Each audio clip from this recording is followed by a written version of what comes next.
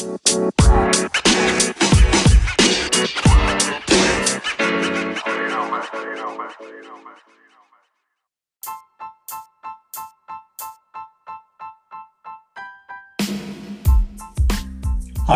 and welcome to the latest episode of the HR Resource podcast. In this episode, we meet Felicity Hannah, who's a freelance print and broadcast journalist. She writes regularly for The Times, Independent, Mirror, and a regular contributor to the BBC News website.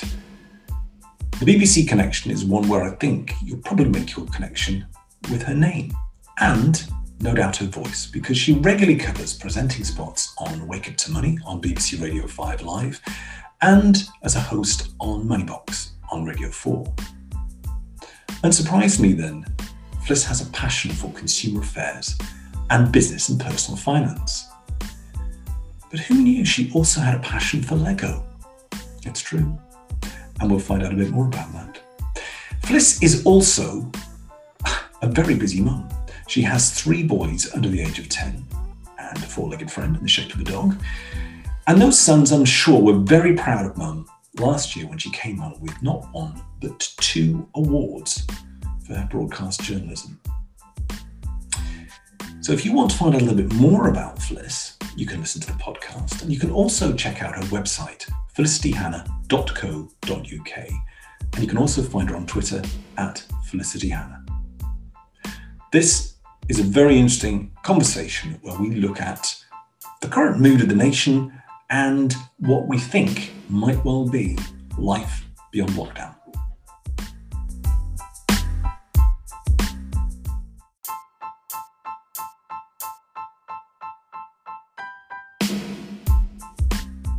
HR Resource with David Lord and guests. They love talking about people, but in a good way.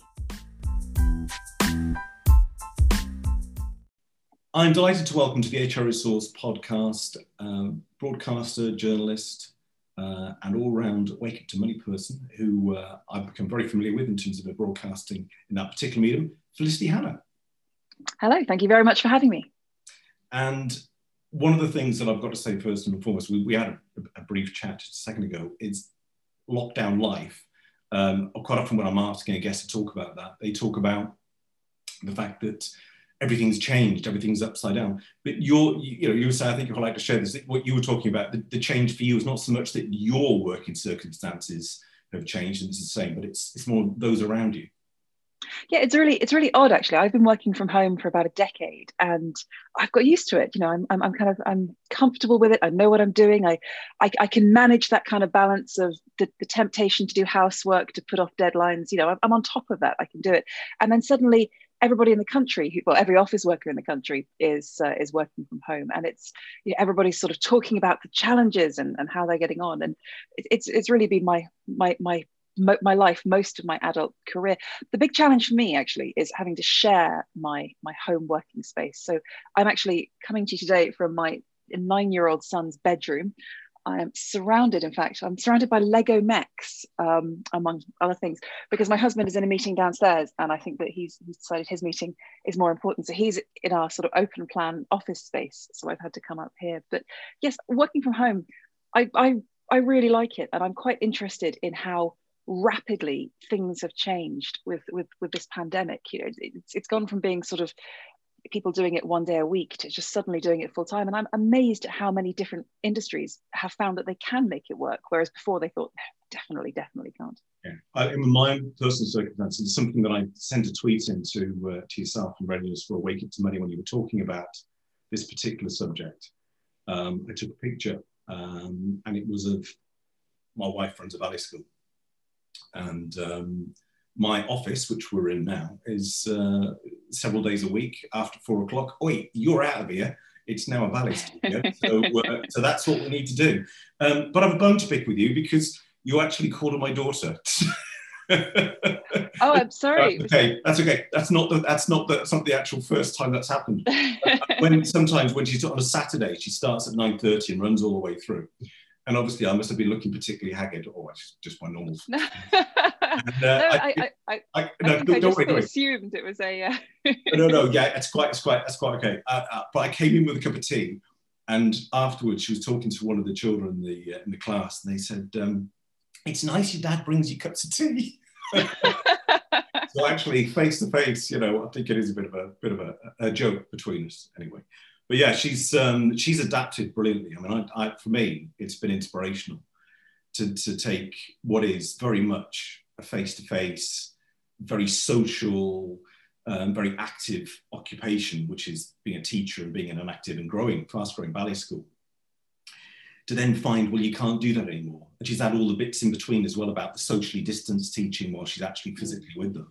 And it's not been the best for her, not been the greatest in terms of initially, how do I do this? She wasn't that keen on Zoom, but has now taken a view that actually it's probably a better way to go because she can see the students on screen.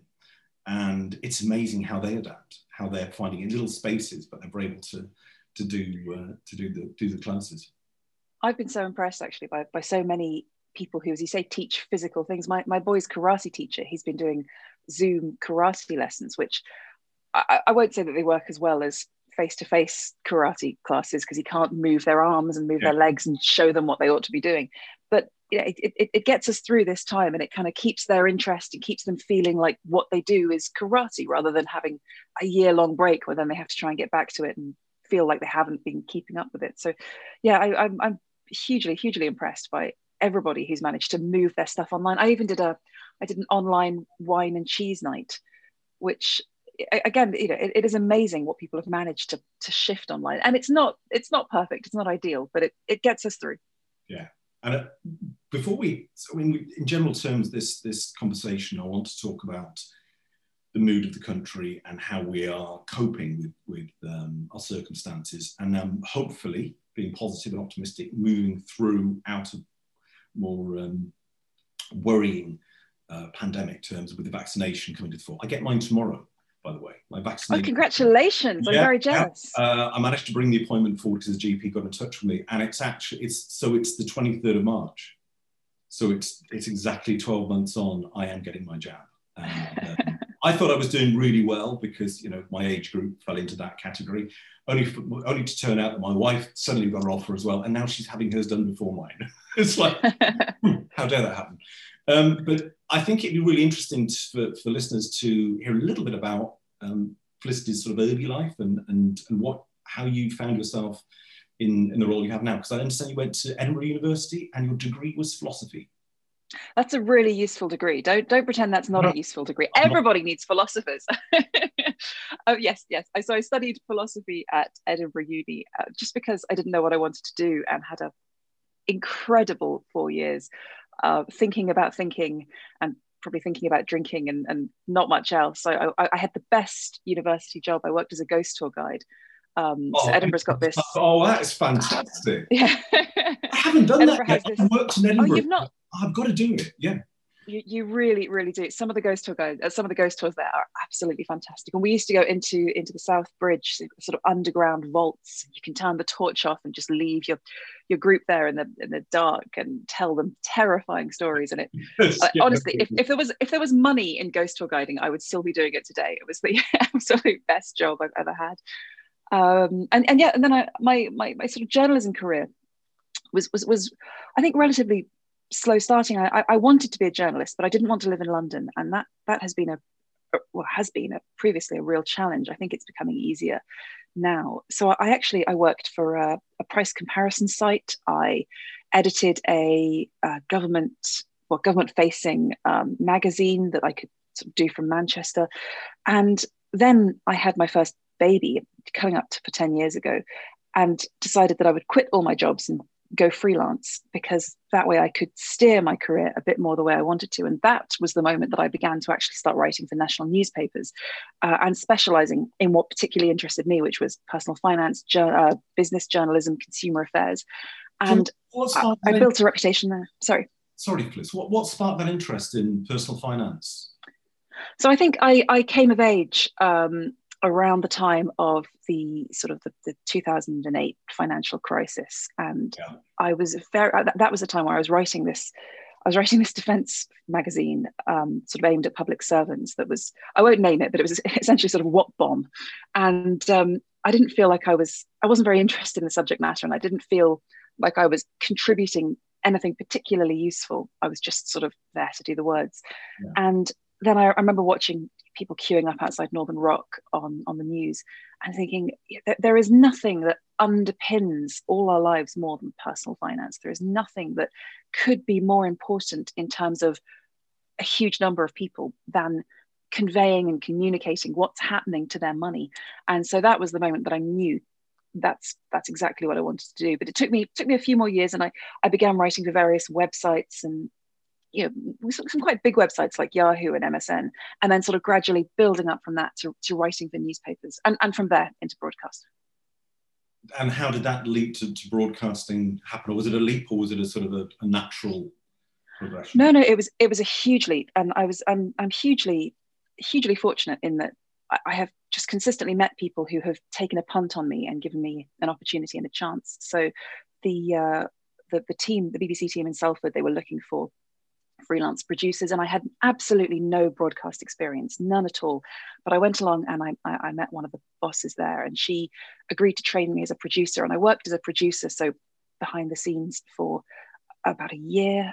And then they said, well, we quite like the stories that you're bringing, and we'll put you on air. And once a week or once every 2 weeks, you can bring an original story and present it on the radio. And I did that for about a year. And then they sort of let me start presenting the Wake Up to Money show when the main presenter wasn't available or was off. And it's sort of built up from there. Then I spilled over into doing Money Box on Radio 4, and I've done a File on 4 documentary. And of course, because I'm this odd fish, I'm not a BBC employee, I'm a freelancer. So I also I'm quite often a BBC guest as well as being a BBC presenter. So I'll be a guest on BBC Breakfast talking about a personal finance topic, or even other stations and TV channels. I've been sort of all over the place. ITN, Channel 5. I go on LBC. Anyone will have me. I'll come and have a chat to you. That's quite interesting, isn't it? Because the way that you could assume that the BBC and other corporations might work is that they have a bank of broadcasters of talent that they will use, and there will almost be this exclusion around them. But I think that's an area where there's been a little bit of trouble, isn't there? Because I'm going to go into the technicalities of it, but this wonderful thing called IR35, which means you set up a separate company to be able to perform yourself as a sort of quasi freelancer, but ultimately you are part of, and then you become into this whole argument about the gig economy as well. What is your role? What is your raison d'etre? Who do you belong to? Nobody, to be honest, but who do you actually work with on a regular basis? And that is a problem for so many people. But I think I worked out that last year I had, 20 different clients that I worked for or wrote for or broadcast for. So I'm definitely as freelance and as gig economy as they come. And that adds spice in terms of the work you're doing as well, and the people you're working with, and adds to the experience. So that's all good. I think I also read somewhere that I'm not sure whether you've produced it yet, and forgive me if I've not come across it, but you were in the middle of creating a novel. Does that happen? Oh, many novels. I have written I have written a book that has not been published. My first novel was a young adult novel about demonic terrorists, as you do, and but it was a real learning curve. Actually, I have a literary agent, and she's fantastic. I haven't written anything for her yet, but she took my first novel. She told me kind of where it had gone wrong, because it's actually, I just sat down and written it, and actually you need to think about the 3-act structure and the beats of the book and these things that I had instinctively half followed, but I hadn't actually thought about and followed. I had just literally sat down and churned out a story that interested me. So now, with everything that I've learned from writing that, I am working on other projects, but nothing published yet.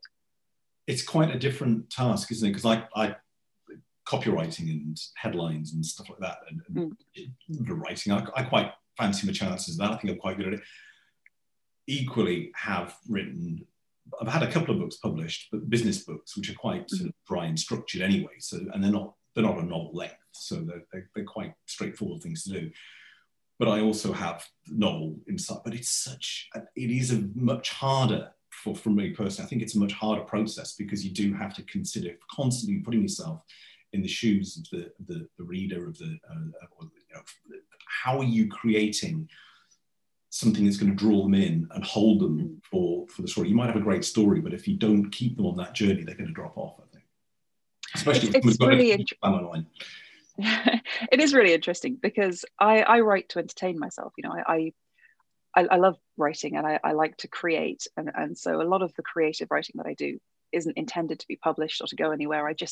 I will sit down and tell myself a story through my laptop, and trying to sort of make the leap to, okay, how do I actually present a competently structured book?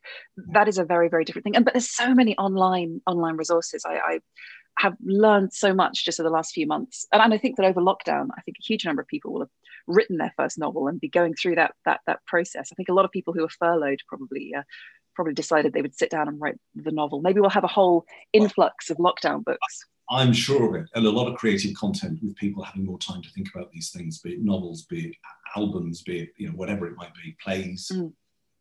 What part of HR Resource as a community, we're a growing, fast-growing community, and we have a group within the community that actually is called Business Insights 22.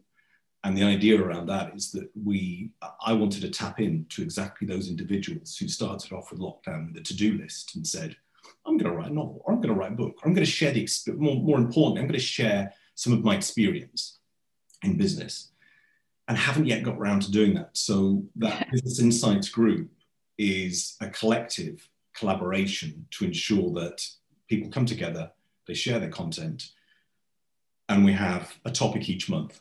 And it's business related, and we focus on various things. February was finance. It doesn't have to be literature, it just happened that way.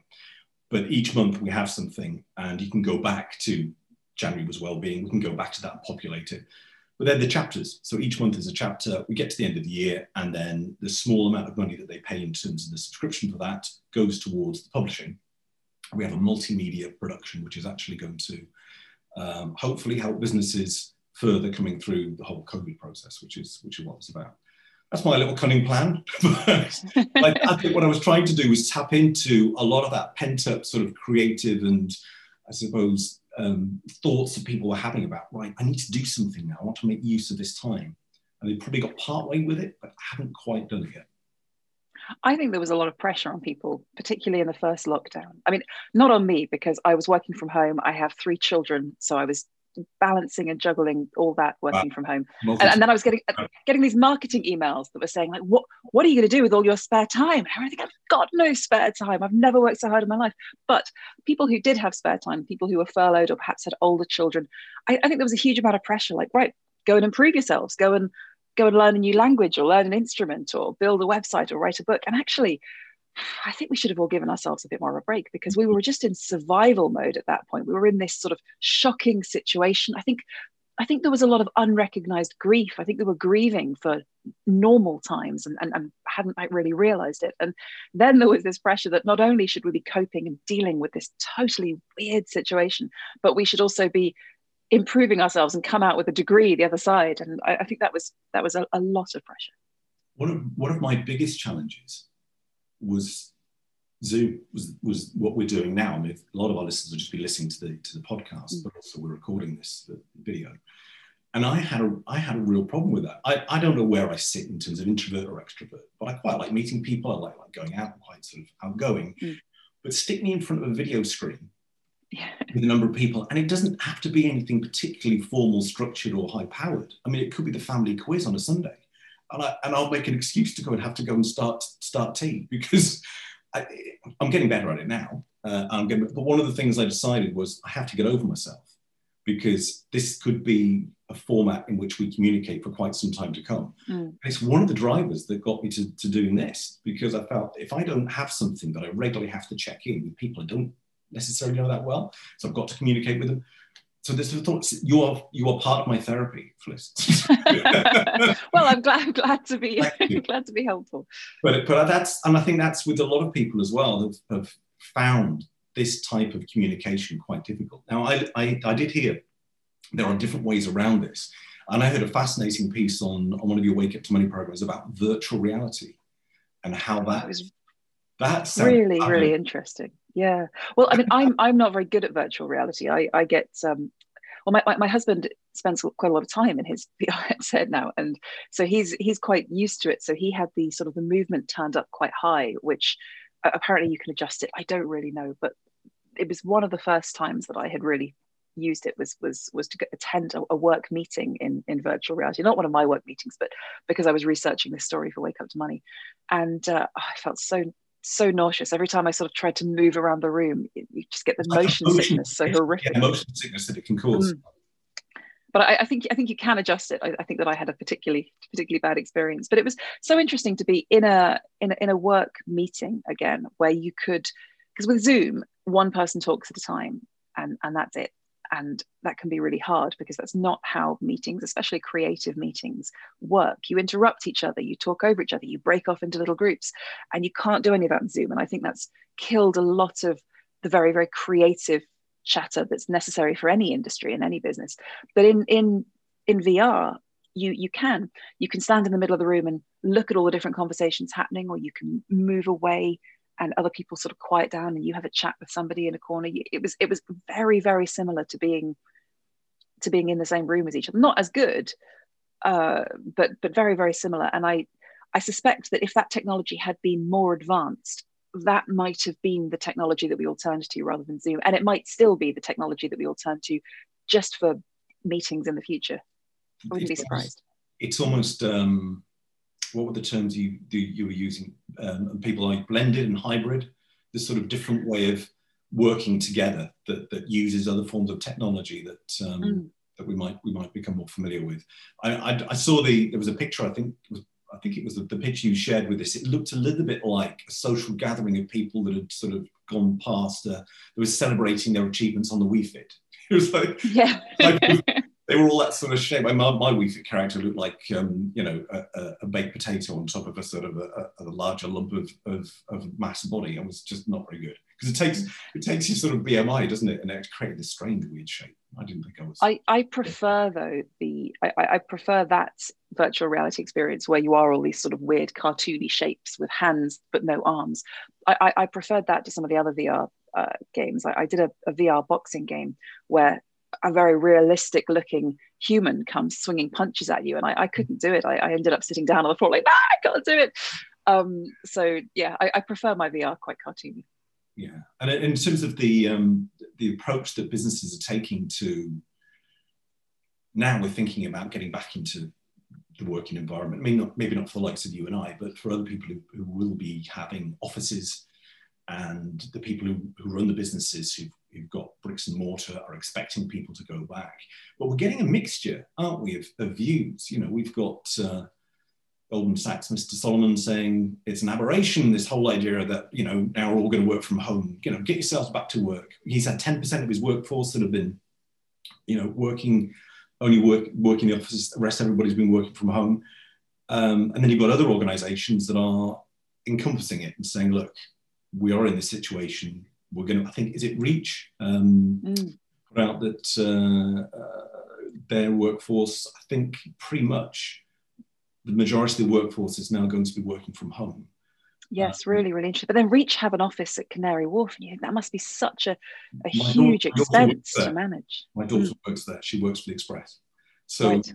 You know, it's something we've become aware of. And it's not everybody has a lovely office with space and time and no interruption to be able to just concentrate and do work. Point of fact, I think at the moment, my daughter's going through a period where in a particular flats, they're going through one of these refurbishment things. There's drilling and there's banging and there's all sorts of things going on. You know, that's difficult to be able to then find yourself concentrating on, especially if it's going on for a period of time. So yes, there are options available, I think, to what they're talking about now in what they're offering them. So there is a room to meet and you'll be able to book your time there. But getting the balance right, I think you've got to look at the human in the middle of this. I think we are social creatures. I think that when lockdown finishes, this will be a lot easier. So when I'm working from home normally, my gym, and in normal times before COVID, my gym has a lovely, and I realize I'm very, very lucky to have a lovely gym, but my gym has a lovely home working space, and it's away from the rest of the gym, and there's comfy chairs and just other people working, and you can go and get a coffee, and that's very nice. And I think that libraries and coffee shops, I think that could be part of what transforms sort of the high streets. I think we don't want to, if you look at young people in particular, where some friends of mine were working in their bedrooms throughout the pandemic. One of them had the ironing board set up as a desk because she didn't have, and she was sitting on the bed. And you think this is not good for your work. It's not good for your back. It's not good for any of that. But once things start to unlock, I think that we'll be finding people are seeking out pleasant places to work, and that'll be good for the high street. And I think good for the individuals. Yeah, I mean, the repurposing of an awful lot of retail space is certainly going to be one opportunity, because and a lot of the commercial space, we're going to have to find a way in which we work through this. I want to just have a touch on the mood, if you like, of people generally, and the things that have caused concern. I'm personally I don't know that a lot of your colleagues will be in this situation, a part of the excluded group, which means that I didn't qualify for any of the government support. And I took an active part of joining that community on Facebook. And you read of some horrific stories of businesses that have just gone, relationships that have broken down, some really quite dark moments that a lot of people have faced. I think it's somewhere in the region of 3 million people. I don't want to touch on the politics of that, because what I want to touch on is finding support and help for people. And it's actually Debt Awareness Week. So this week, one of the issues that I've looked into this, and it's identified that actually, and I'm not surprised, 7 out of 10 people just don't talk about it at all.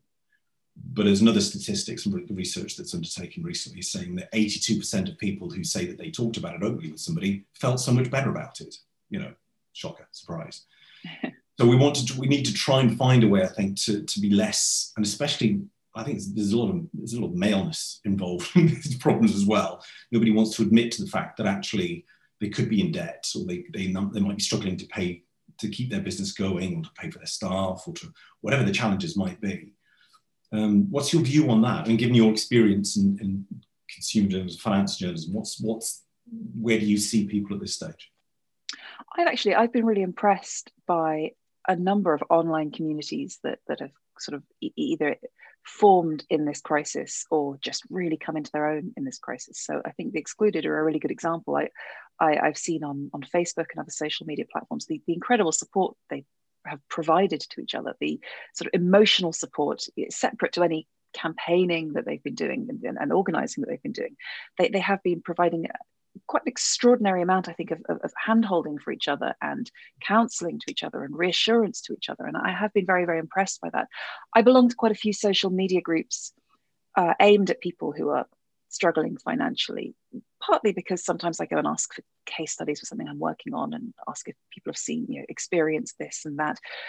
But partly as well because sometimes I can genuinely offer a helping bit of advice, or I have a clearer understanding of certain benefits or laws, or the budget, things like that I can kind of share with people when they reach out for help. And again, I have just seen such incredible support from groups supporting people through universal credit. I've always been in some of these groups because I cover universal credit quite a lot.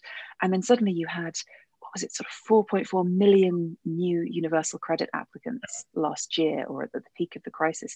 And people who'd never engaged with the benefits system before, suddenly trying to make sense of it, suddenly trying to understand what it meant for them, coming into these social media groups and being given incredible support, incredible help, and incredible reassurance that they're not alone, that this isn't something to be ashamed of.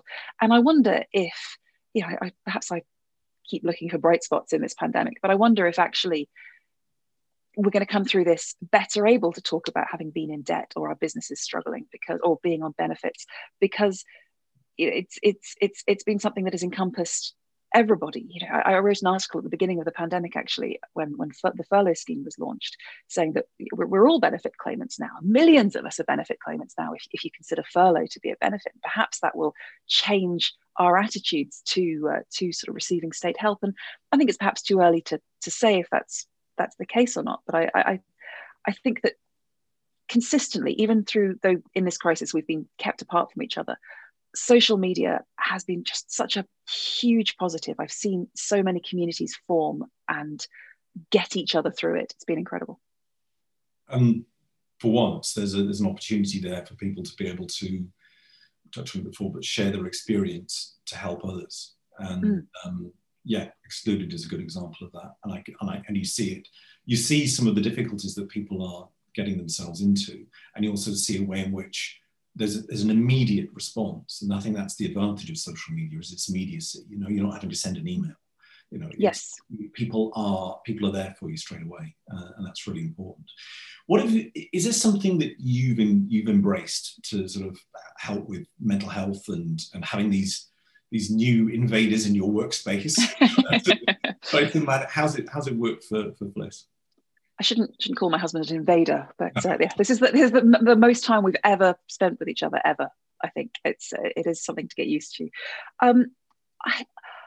I think that I have been incredibly lucky to have been so busy with work in the last 12 months. I know that's added to some of the pressure that I'm under, trying to balance everything. But actually, it was the days when I didn't have anything to do that I stopped and fretted and found myself.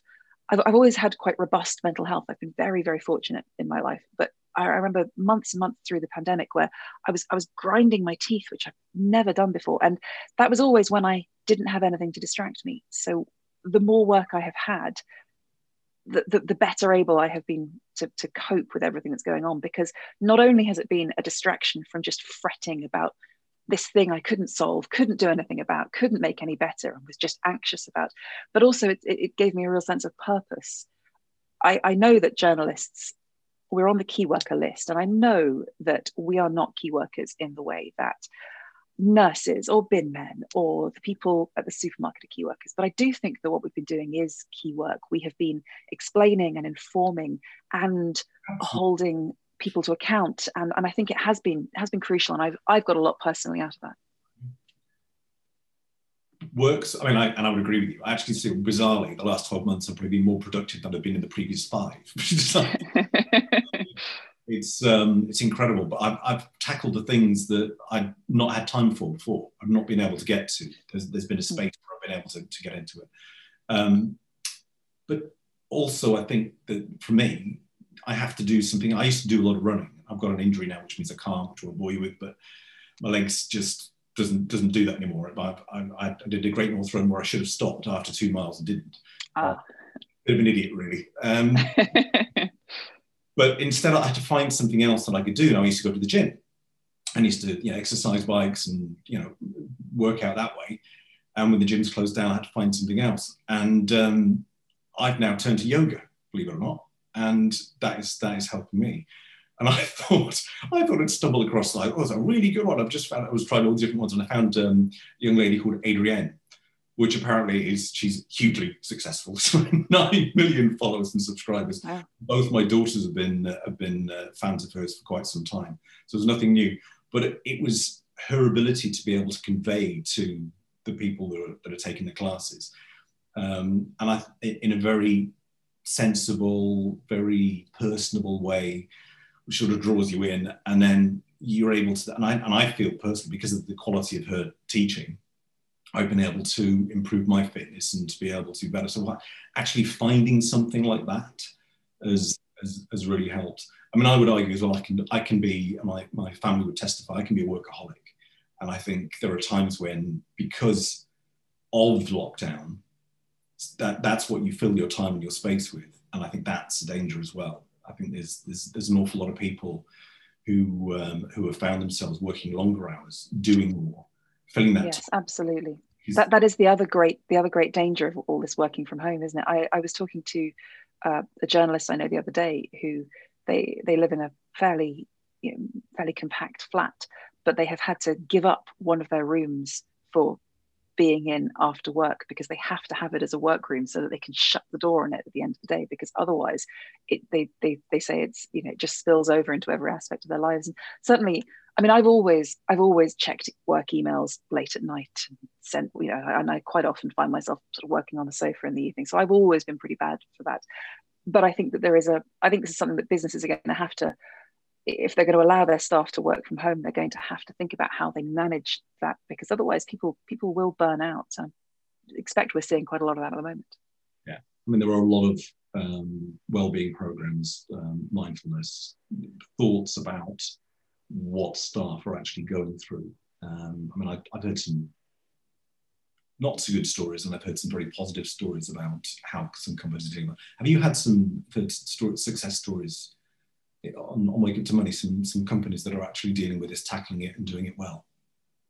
I think that among the businesses I've spoken to for Wake Up to Money and for any other of my journalism, I have consistently been impressed, actually, that employee well-being has been absolutely key to everybody I've spoken to. In fact, every boss I've spoken to, and maybe this is because I'm speaking to small businesses, and I'm sure that there are some bad examples out there, but everybody I've spoken to, their main concern has been, how are they able to look after their staff? Are they able to keep their staff in a job? Do they have to let some of their staff go? Are their staff getting the hours that they need? Will the furlough scheme be long enough to kind of get their staff through this? I think there's been a huge focus on staff, and perhaps some of that focus necessarily over the last months has been about just the sheer survival aspect. Can I keep paying my staff a wage? Will the government help me keep paying my staff a wage? And perhaps as we come out of this now, it's going to be more of a focus on the actual staff well-being, the actual how is it going to be as they come back to work, if they're coming back to the office, or there are people out there who've been furloughed pretty much full time for a year, and how do you bring those people back into work? I mean, I didn't even take time off work really when I had my 3 babies. I have always, I love work, and I've always just sort of been straight back into it and had a little bit and then built it back up. I cannot imagine how hard it would be if you've been off for a year to try and come back. And I think that kind of well-being issue is going to be a big focus for employers. Yeah, I wrote a piece, I do an employment law update as part of HR Resource, and I wrote a piece about the camps, if you like. The image I used was West Side Story, which is maybe a little bit extreme, but I was getting the point across. The idea of those that are furloughed and those that have continued to work all the way through, there's a little bit of antagonistic thoughts between the two, because if you've been furloughed, those that are still at work will probably have found themselves having to do more work and maybe not been paid more, and have perhaps had their conditions not so great. Whilst the people, and they're thinking about the people on furlough as just, well, you've had it easy, you've been paid and you haven't had to do anything. Being on holiday. Whereas that's a very stressful period to be in, because if you're one of the furloughed, you're on the subs bench, you're not on the pitch. So where's your future like? And so a decision has been taken, and you can have all sorts of things going in your mind, and things can spiral. So there's been that added stress. And also, without that thing you were talking about, being busy kept your mind focused on things that were more positive. So without that being busy, where does the mind go?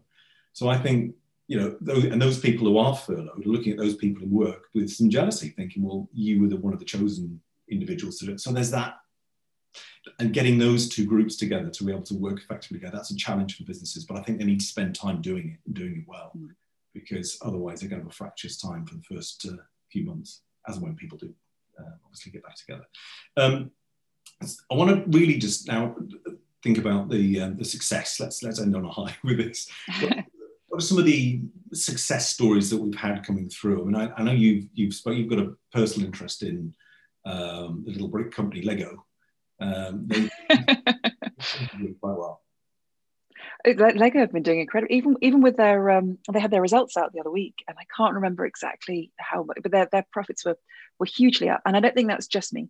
But yes, the Lego have been one of the success stories. It's quite nice, actually. I think that's been a surge in board game sales.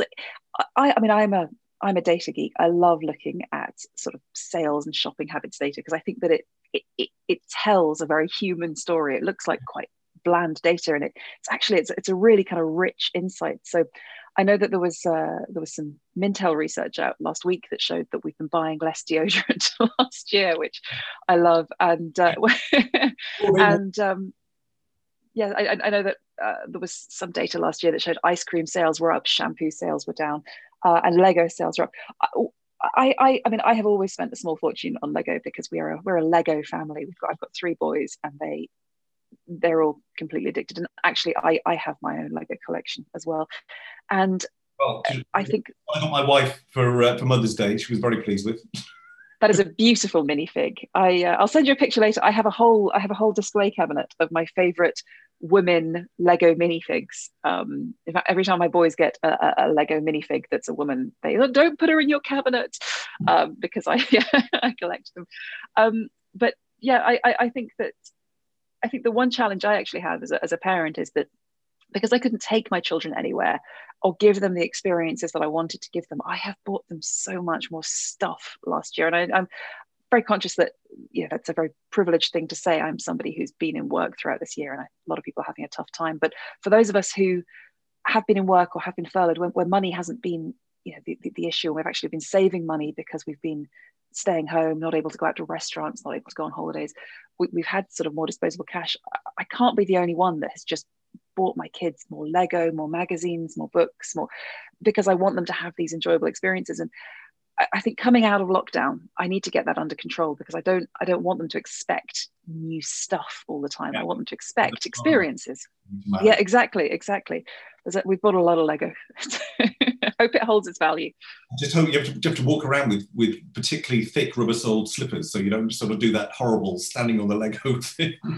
Do you know, I stood on a Lego minifig of Dobby the house elf the other day, and I don't know if you've seen the Lego minifig of Dobby. His nose is just a spike. It is just created to pierce feet. So yeah, it's a constant hazard.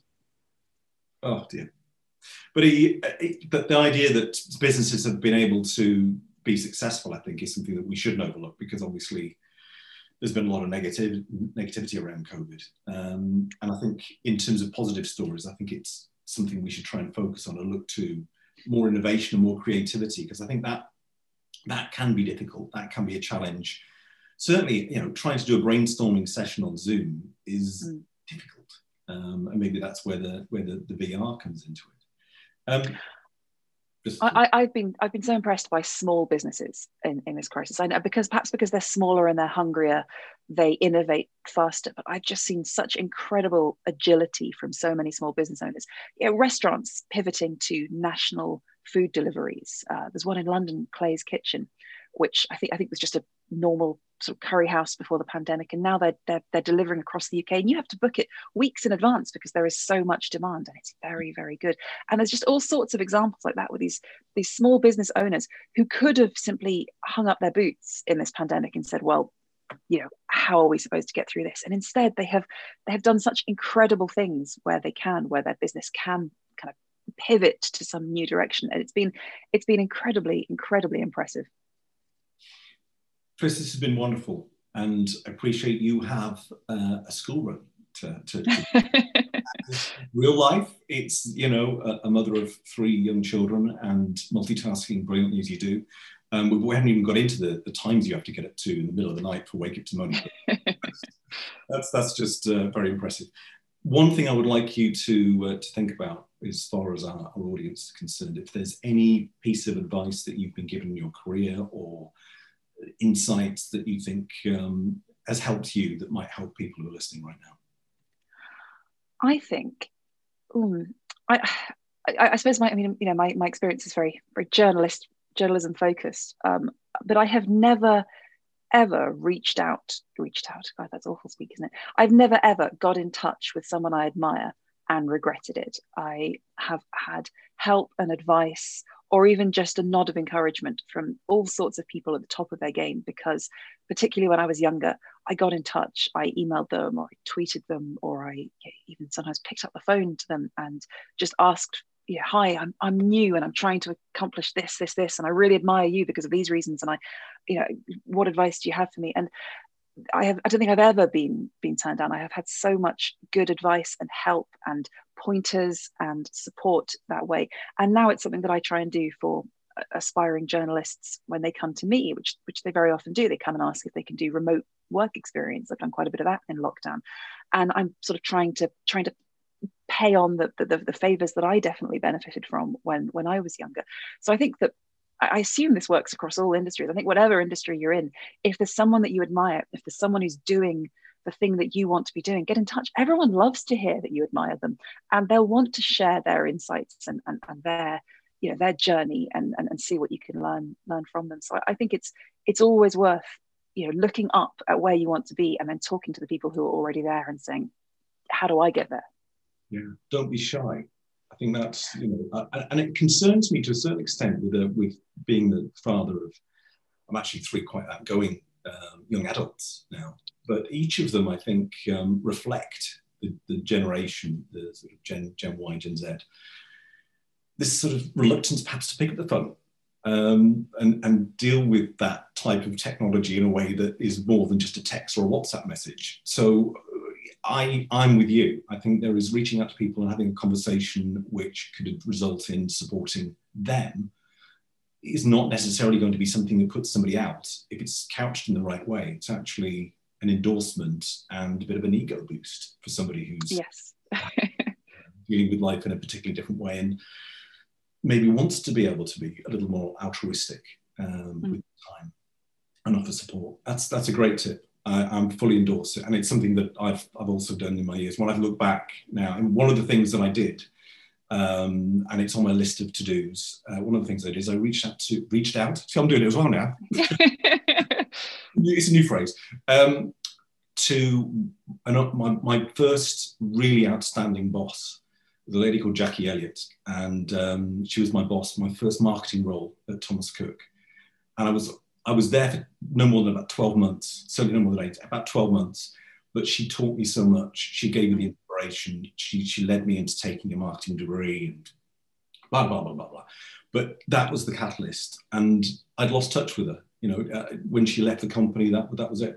And I used the Thomas Cook alumni, and I've managed to track people down, and I've pieced things together, and we've made connections. So we're going to have a conversation this week. And I just think it's worth telling somebody in that situation, actually, do you know what?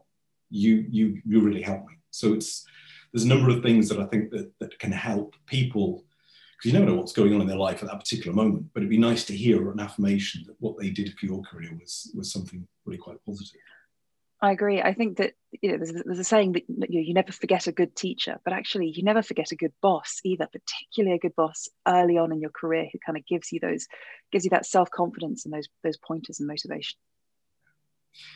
Bliss Hannah, thank you very much for your time today. I know it's very valuable because you are so busy, and greatly appreciated. And I'm sure the audience is going to find an awful lot of what you said very insightful. Thank you. Thank you very much for having me.